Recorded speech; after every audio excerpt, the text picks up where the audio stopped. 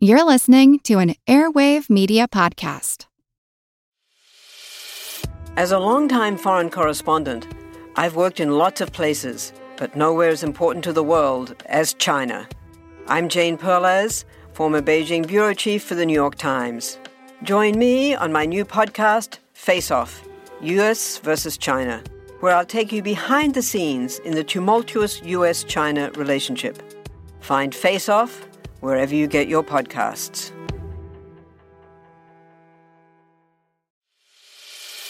As a longtime foreign correspondent, I've worked in lots of places, but nowhere as important to the world as China.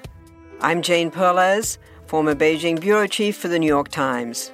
Join me on my new podcast, Face Off, U.S. versus China, where I'll take you behind the scenes in the tumultuous U.S.-China relationship.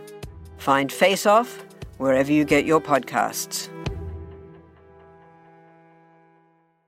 WASM is unique. The opportunity for students is amazing. I wanted to be around that level of excellence. I have a passion for service. Learn more and apply at wasm.education. That's WAUSM.education.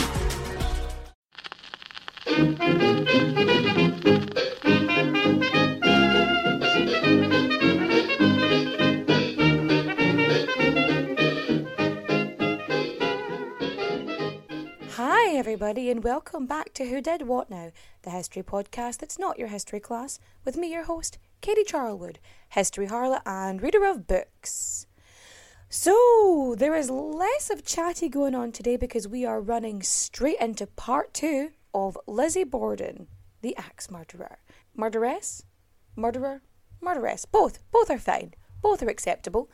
This is part 2 in a series. I know I usually don't do two-parters, but there was just so much information, we had no choice but to add more. So, if you haven't already listened to part 1, go back, listen to that, and then come back here, because I am going to skip the jibber-jabber and just fact you.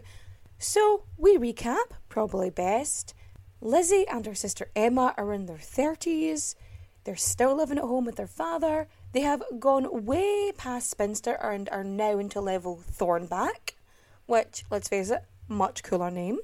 There have been disagreements over the years in the Borden household, mainly due to the fact that Andrew Jackson Borden, their father, is hella rich, but still doesn't have, plumbing or heating in the house, which seems like kind of a necessity, one could argue.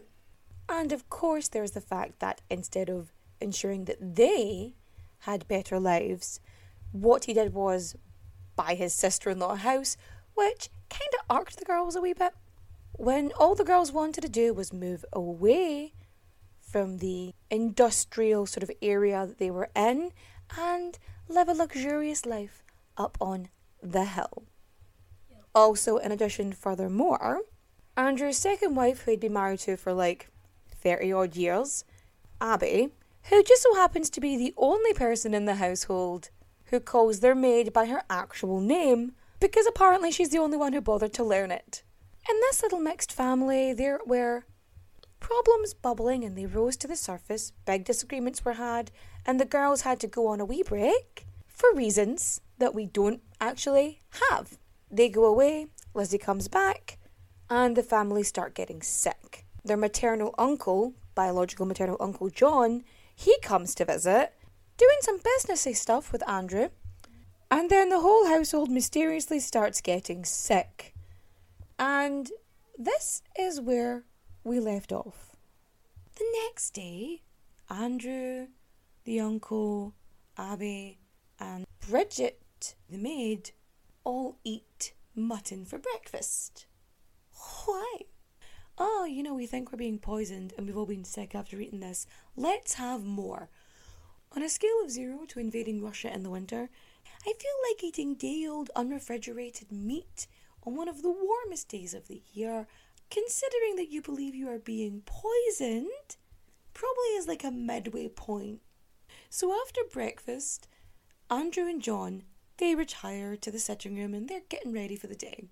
Abby starts doing all the daily chores, and Bridget goes into the garden to puke, because there's nowhere else to go. There's not a kitchen sink. where you going to chuck up? Like, you know what I mean? So John Morse leaves. Lizzie gets up and has like a light breakfast of cookies and tea. I would call them biscuits, but like in America they're cookies, so she has like this really light breakfast. Because, you know, she doesn't want to eat day old mutton for breakfast. So while Lizzie's having her breakfast, Andrew heads off to start his day. You know, he's going to do business stuff, but he's also going to post some mail, including letters that Lizzie gave him for him to post for her. I mean, he's on his way anyway, may as well. After Andrew leaves, Abby asks Bridget to go clean some windows. Bridget, who is, you know, quite literally throwing up in their garden, is like, okay, I mean, it's incredibly hot, and I've just spent half the morning chucking up into the petunias, but fine, of course I'll clean the windows. Absolutely. So, Bridget is outside washing windows, and Lizzie, she's apparently ironing napkins, because that's a thing people do. And Abby goes up to clean the guest bedroom, which is where Uncle John Morse, is staying. Now, cleaning the guest room, that was usually like Lizzie and Emma's job. But one, Emma's not fucking there. And Lizzie, maybe she thought Lizzie was too sick to do it. Whom's to say? But she's up there. And as Abby is cleaning that guest room, she gets axed. She takes a hatchet to the neck and head 19 times.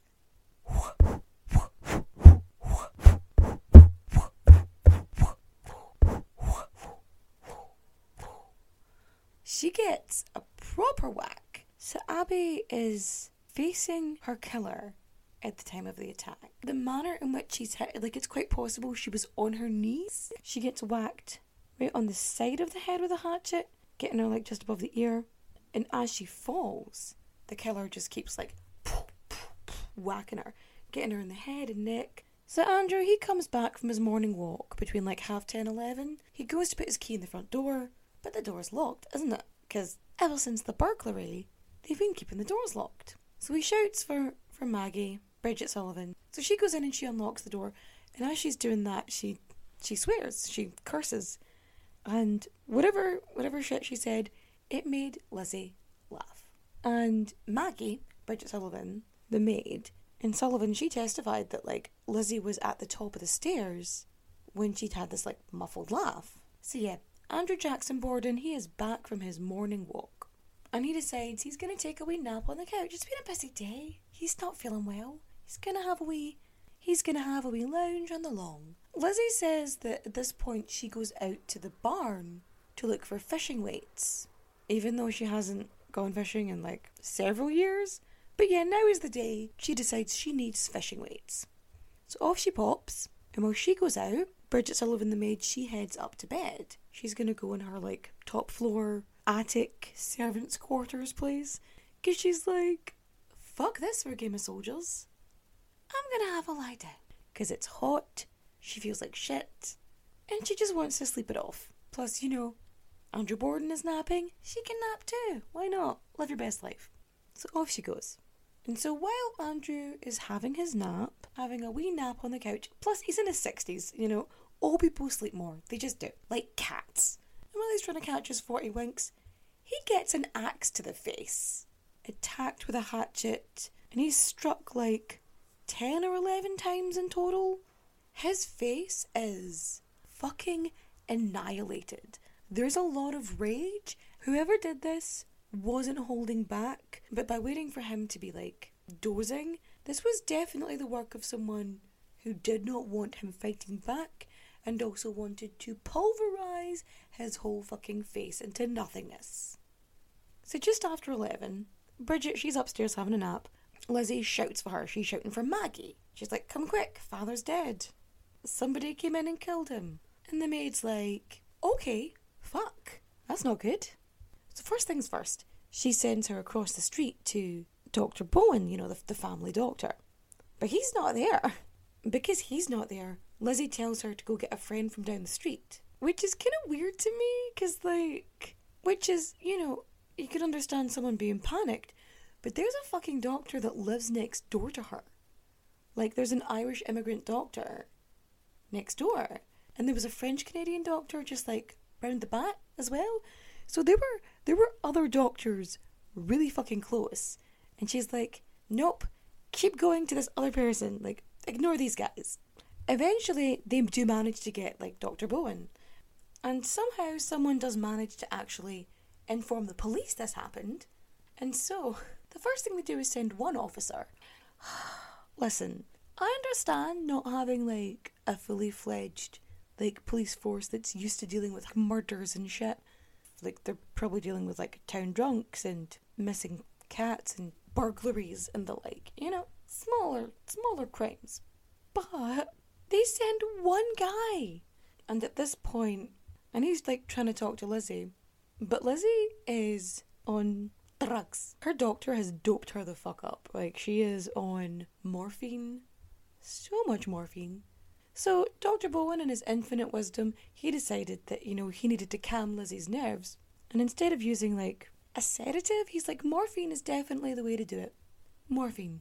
So Lizzie is on morphine and she's being interviewed by Deputy Marshal Fleet. And he's like, right, okay, here's your dad. There's the maid. There's you. Your sister's away. Where's Mrs. Borden? Like, where's your mother? And Lizzie's response, I swear to God, not exactly an inconspicuous one, was, she's not my mother, she's my stepmother. Like she corrects him, like, straight away. But she tells him, oh, well, she's not here. She got a note from a sick friend, so she had to go visit her. She's not here. Don't worry about it. But then her story changes and she's like, oh, wait, no. She came back, so she should be here. So then he's like, maybe we should go look for her? And so they start spreading out and they go looking for, you know, Mrs. Borden. And as Bridget is going up the stairs, once she gets to a certain stair, she screams because she sees the body of Abby Borden. The way that this works, so like they actually tested this out with like a bunch of detectives and stuff at one point. There was like one step on like the whole staircase that you could see a body lying on the guest room floor. And like, granted, they did do it with somebody who was like a few inches to a foot taller than Abby, but that's neither here nor there. So like, from this one particular spot, you could see like the body, but like only from this one step, depending on your height. From Bridget's height, you could see it from this one step. Like from another like taller person, it would have been the step below, you know, like that sort of way. Just because of the way this weird layout worked, because all the rooms kind of interconnected. So like a telegram gets sent out to, you know, notify Emma of what's going on. So they find the bodies and they're like, okay, what are we gonna do? They decide to get the doctors to perform postmortems on the dining room table. And they do this autopsy and they determine that because Abby's blood is more like coagulated than Andrew's. Now, if you listened to the Elizabeth Bathory episode, you would know that blood coagulates pretty quickly. Like, so it would be more stickier and gloopier and harder than, say, Andrew's. Especially when, like, the day is so hot. So that's one of the reasons why they were able to determine that Abby was definitely killed before Andrew. Because of coagulation. Science.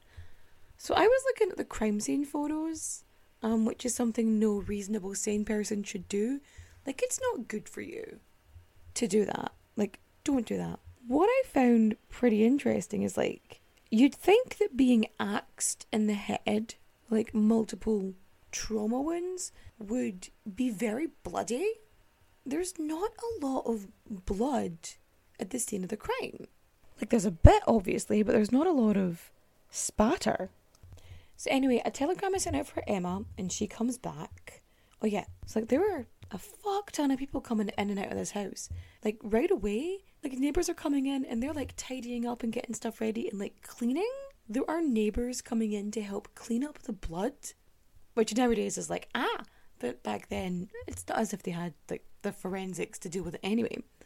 Mr. and Mrs. Borden, their, you know, autopsied corpses are in the house, on the dining room table, and Emma and Lizzie stay in the house. Like, they sleep there. I think Lizzie's friend comes and stays with them as well. Her friend Alice comes over. But, like, what the actual fuck? Oh yeah, I'm just gonna have a nap here next to the mutilated corpses of my father and stepmother. What? Is that not ringing any alarm bells for anybody? I not seem fucking weird? No? Anyway, back to the investigation. So, the police officers, they're going around the house and they're looking for stuff. And Lizzie, points out, a hatchet in the barn. And there's, this little hatchet, and it's covered in ash, it's dirty, and the handle is broken. And the police are like, yep, this seems like the murder weapon. They think that it was used, it was cleaned, and then it was, put in ash to dry it or cover up blood or something. So, Alice Russell, she comes and stays with the two sisters in the house. And John Morse, he's staying there too, he's still there. He decides not to stay in the guest room, which is, valid.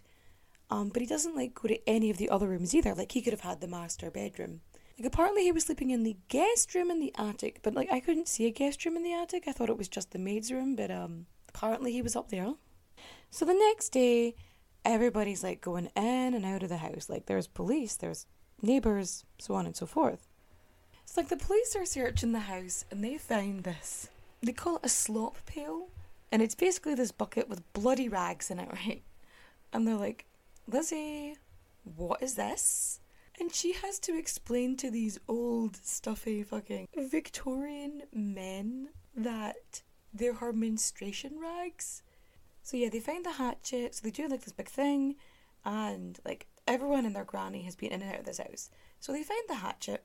Later on that day, the mayor of Fall River visits Lizzie and is like, hey, just so you know, you're the main suspect, which I'm sure was super fun. The next day, Alice sees Lizzie burn this blue corduroy dress, and she's like, that's weird. That's suspicious. Nobody knows if Lizzie was wearing that kind of dress that day. So anyway, there's this inquest, and she is on all of the drugs. And so they have this inquest, and she's questioned, and she's on all this morphine. And everything she says basically contradicts with itself. And she didn't answer questions properly, even if answering them would have been better for her. She was everything from when her father returned home, what were you doing? I was reading a magazine. Wait, no, I was ironing. Or no, I wasn't ironing, I was actually coming down the stairs. She said that she helped her father take off his boots and put his slippers on so he could nap, but he still had his boots on when he was sleeping. So basically, after this inquest, Lizzie is arrested and is sent to this prison 8 miles north, because there's no ladies' prison in Falls River. There isn't one, so she gets sent up to this other prison. And she is found guilty of 3 counts of murder. 1, the murder of Andrew Jackson Borden. 2, Abby Borden. And 3, Abby and Andrew together. They I don't know why, but that's a thing. So yeah, she ends up in this jail in Taunton because there's no women's prison in Fall River, so she's up there. So Lizzie's arrest, it basically ignites this whole fucking moment, like a national moment. So women's groups all over the country, they start rallying for Lizzie, because they're this is a good Christian woman, she's of high society. Even the Falls River, people from the Hill, they're you can't do this to our girl, she's one of us, she wouldn't do that. The suffrage movement got behind her as well, because they argued that she didn't have a jury of her peers, because obviously the entire jury is men. So if there were no women in the jury, she definitely couldn't have a jury of her peers.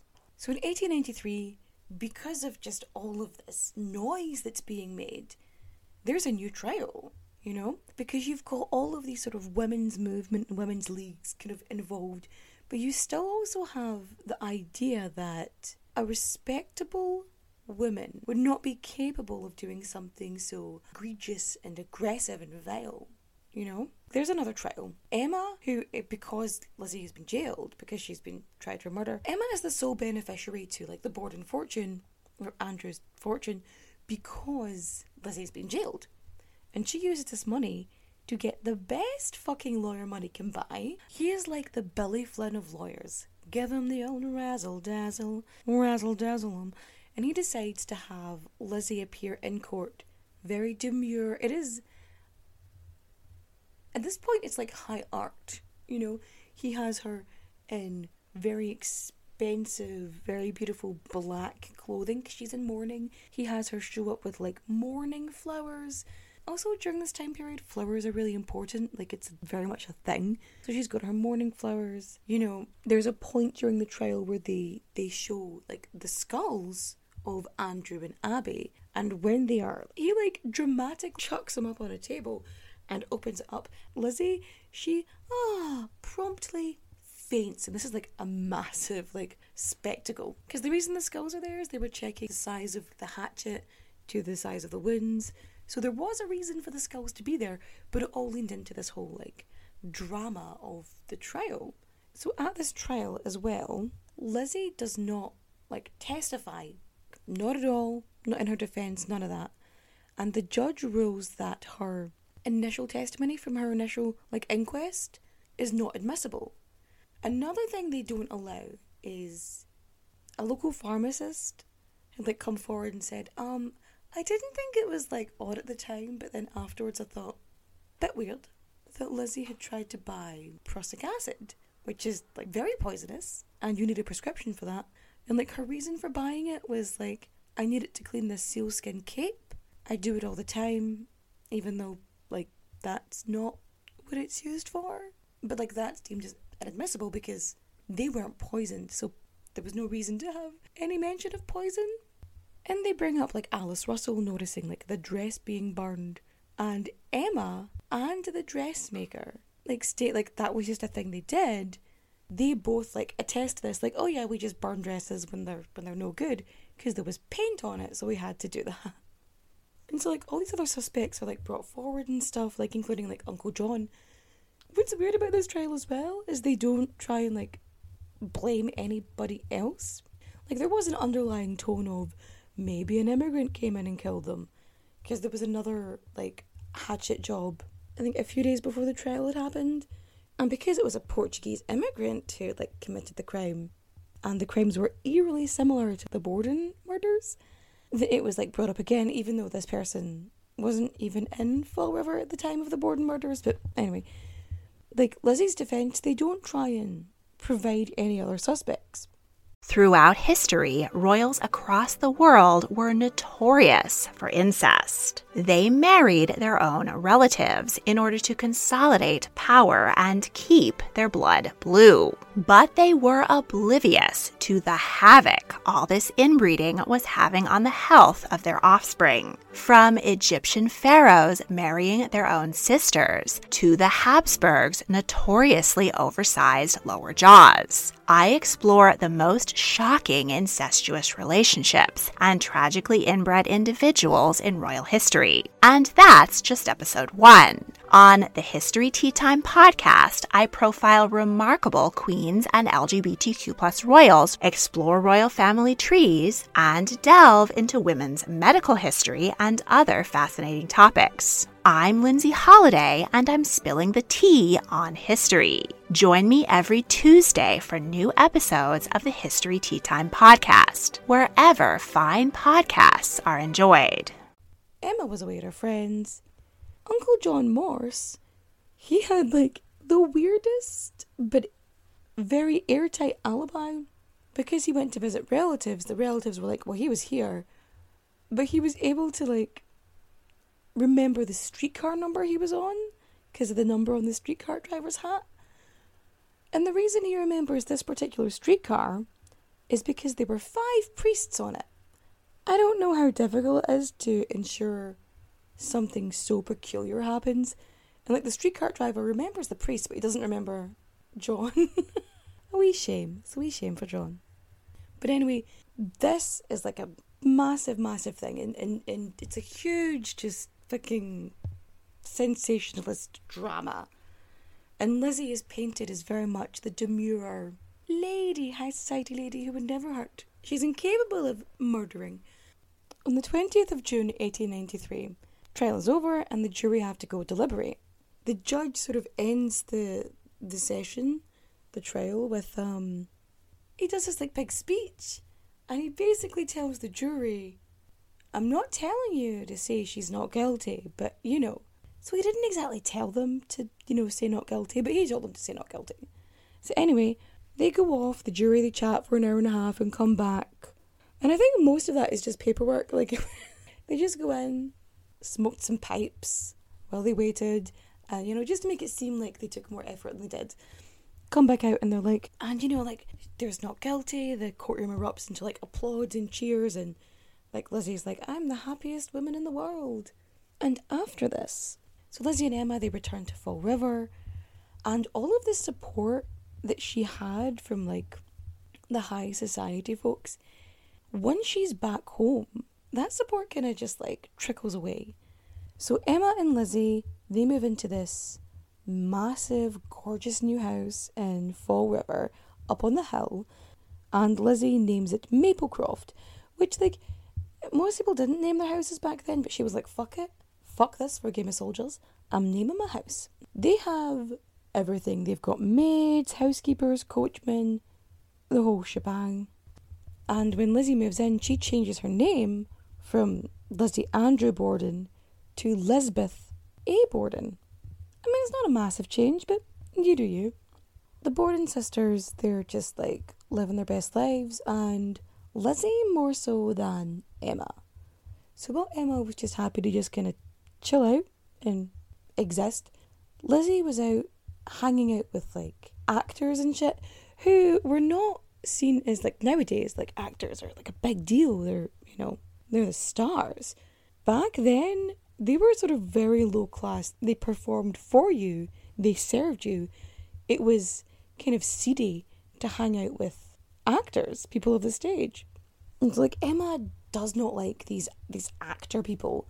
And Lizzie ends up having this party in 1905 for this actress Nance O'Neill, who was very much latched on to Lizzie, or Lizzie latched on to her, him to say.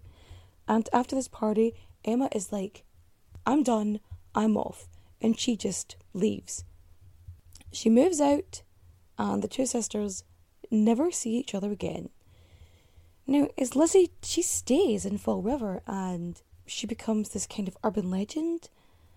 Like, children sing rhymes about her, she's like openly mocked, and like when she goes to church, when she goes to her normal seat in church, no one else sits around her. It's like when you put a magnet down and it repels all the other stuff, like that's what she's like. It's like, no one's around her. By 1927, Lizzie is ill as fuck, and she ends up getting her gallbladder removed.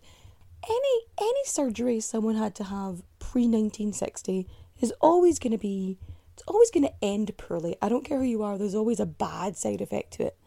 So after getting her gallbladder removed, she's really fucking sick, and she ends up dying of pneumonia on June 1st, 1927. And what's weird is like 9 days later, Emma Borden passes away from chronic nephritis in a nursing home in New Hampshire. And both sisters were buried side by side in the family plot in the Oak Grove Cemetery in Fall River. So like in her will, Lizzie Borden was worth like $250,000, which is worth over $5 million today. And because she owned like properties and had shares in utilities and stuff like that, because she owned like properties like from rentals to like commercial places and had shares in utilities, had loads of jewellery, like because she had all that, she was really well off. And she ends up leaving like, in today's money, like 600 grand to an animal rescue league, and then like another 10 grand to like ensure that her father's grave is like maintained, and like her closest friend and relative ends up with 125 grand, and then like the rest of her relatives kind of end up with somewhere between 20 to 100 grand. Like it's all just spread out to everybody, like just take the money. So like over the years, a bunch of theories have come out as to like why Lizzie did it. I'm convinced Lizzie did it. Like the timeline makes sense, but like the question is why? Like, was she greedy? Did she just want money? Or was there like something like darker afoot? Here's the thing, with any sort of scandal, any sort of massive event that happens in a close-knit town like this, especially when it becomes national news, there is always going to be a why. Why did she do this? Why did someone do this? Why were these two elderly people hacked to death with a wee axe? It's a natural question. We always want to know why somebody did a thing or why a thing happened. We always want to look for reasons and justifications, but sometimes there isn't one. So there are theories of why Lizzie did it. And it goes from one end of the spectrum to the other. Plus, we are kind of hung up on motive as, a general rule of thumb. But, I firmly believe that Lizzie did it, but that Emma is the mastermind behind it.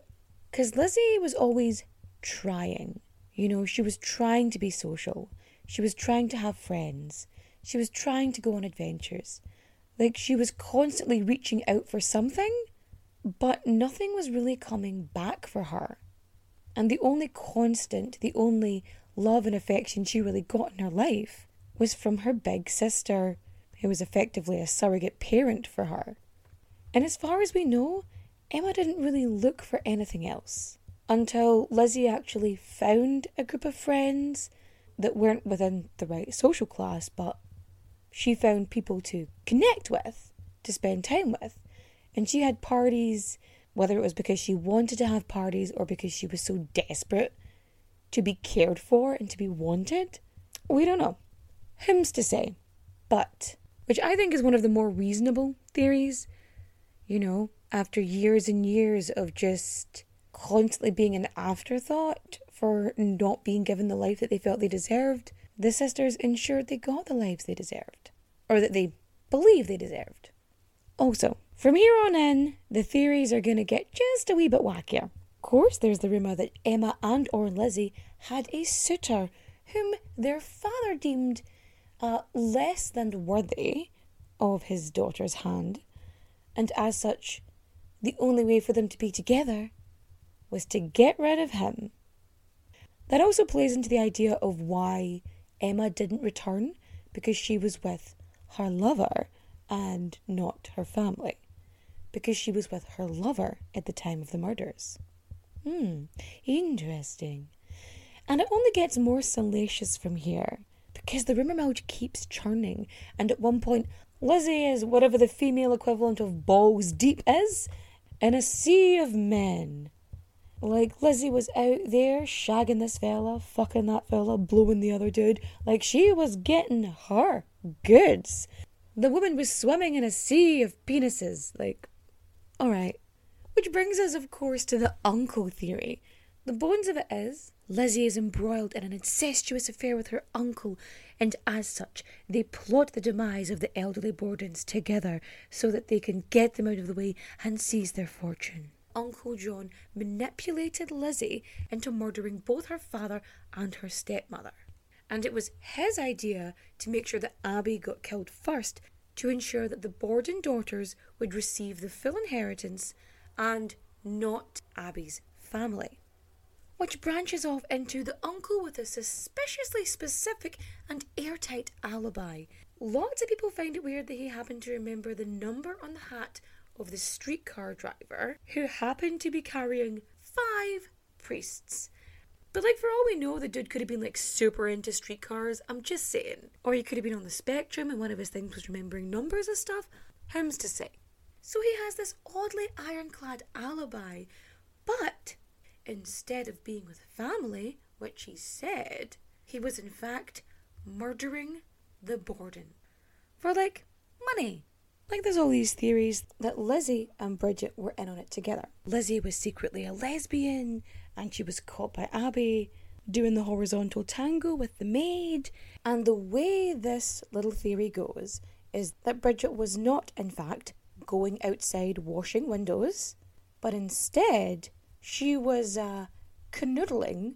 Abby walked in on this scene with Lizzie and Bridget together, canoodling, snuggling, stooping, knocking boots, so on and so forth. And the discovery of such a scandalous scene, well, and it's the reason that Lizzie and or Bridget grabbed a hatchet and attacked Abby.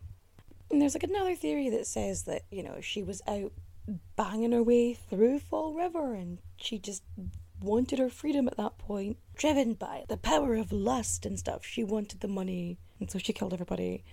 And then you have the incest theory, that Andrew Borden abused his girls, especially Lizzie, and, this was her retaliation.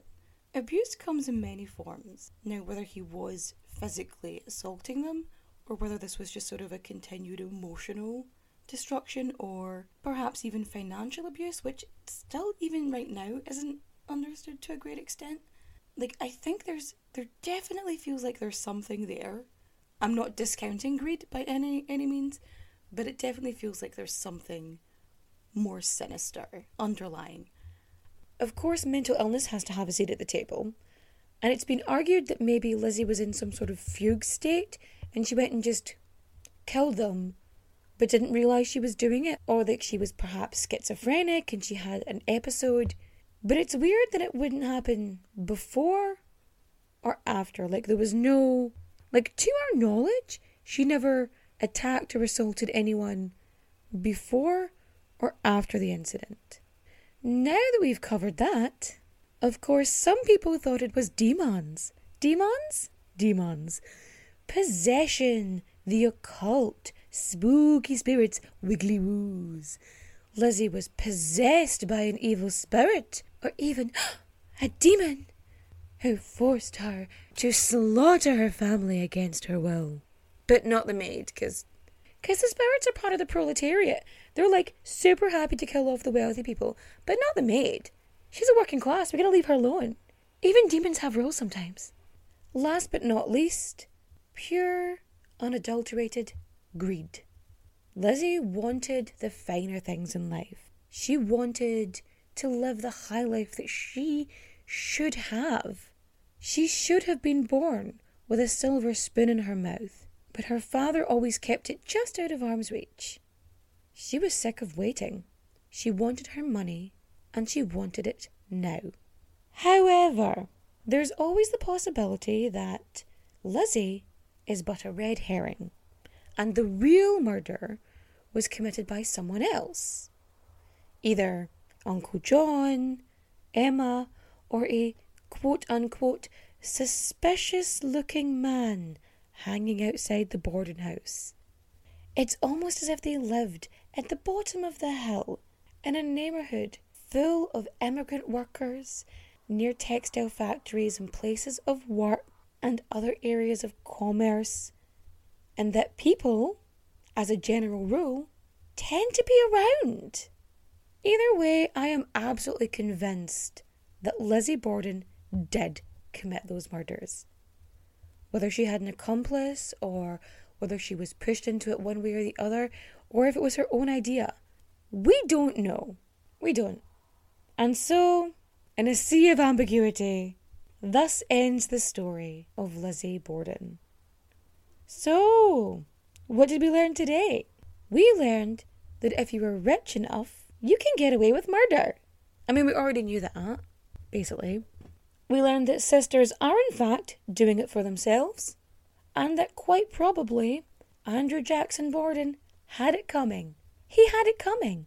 He only had himself to blame. And if you liked today's episode, feel free to rate and review 5 stars on Apple Podcasts or Spotify.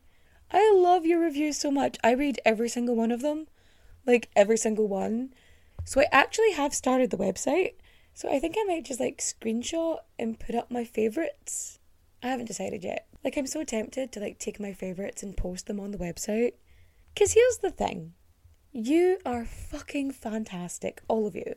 You're amazing. And I am so happy that you keep coming back, listening week after week, or after a almost 3-week hiatus because of my health issues. But really, it means a lot. But I'm really happy that you are still here. Or if you're new, welcome! Hi! Now, of course, if you want to get more of this history stuff, you can follow me on TikTok, Twitter, and Instagram.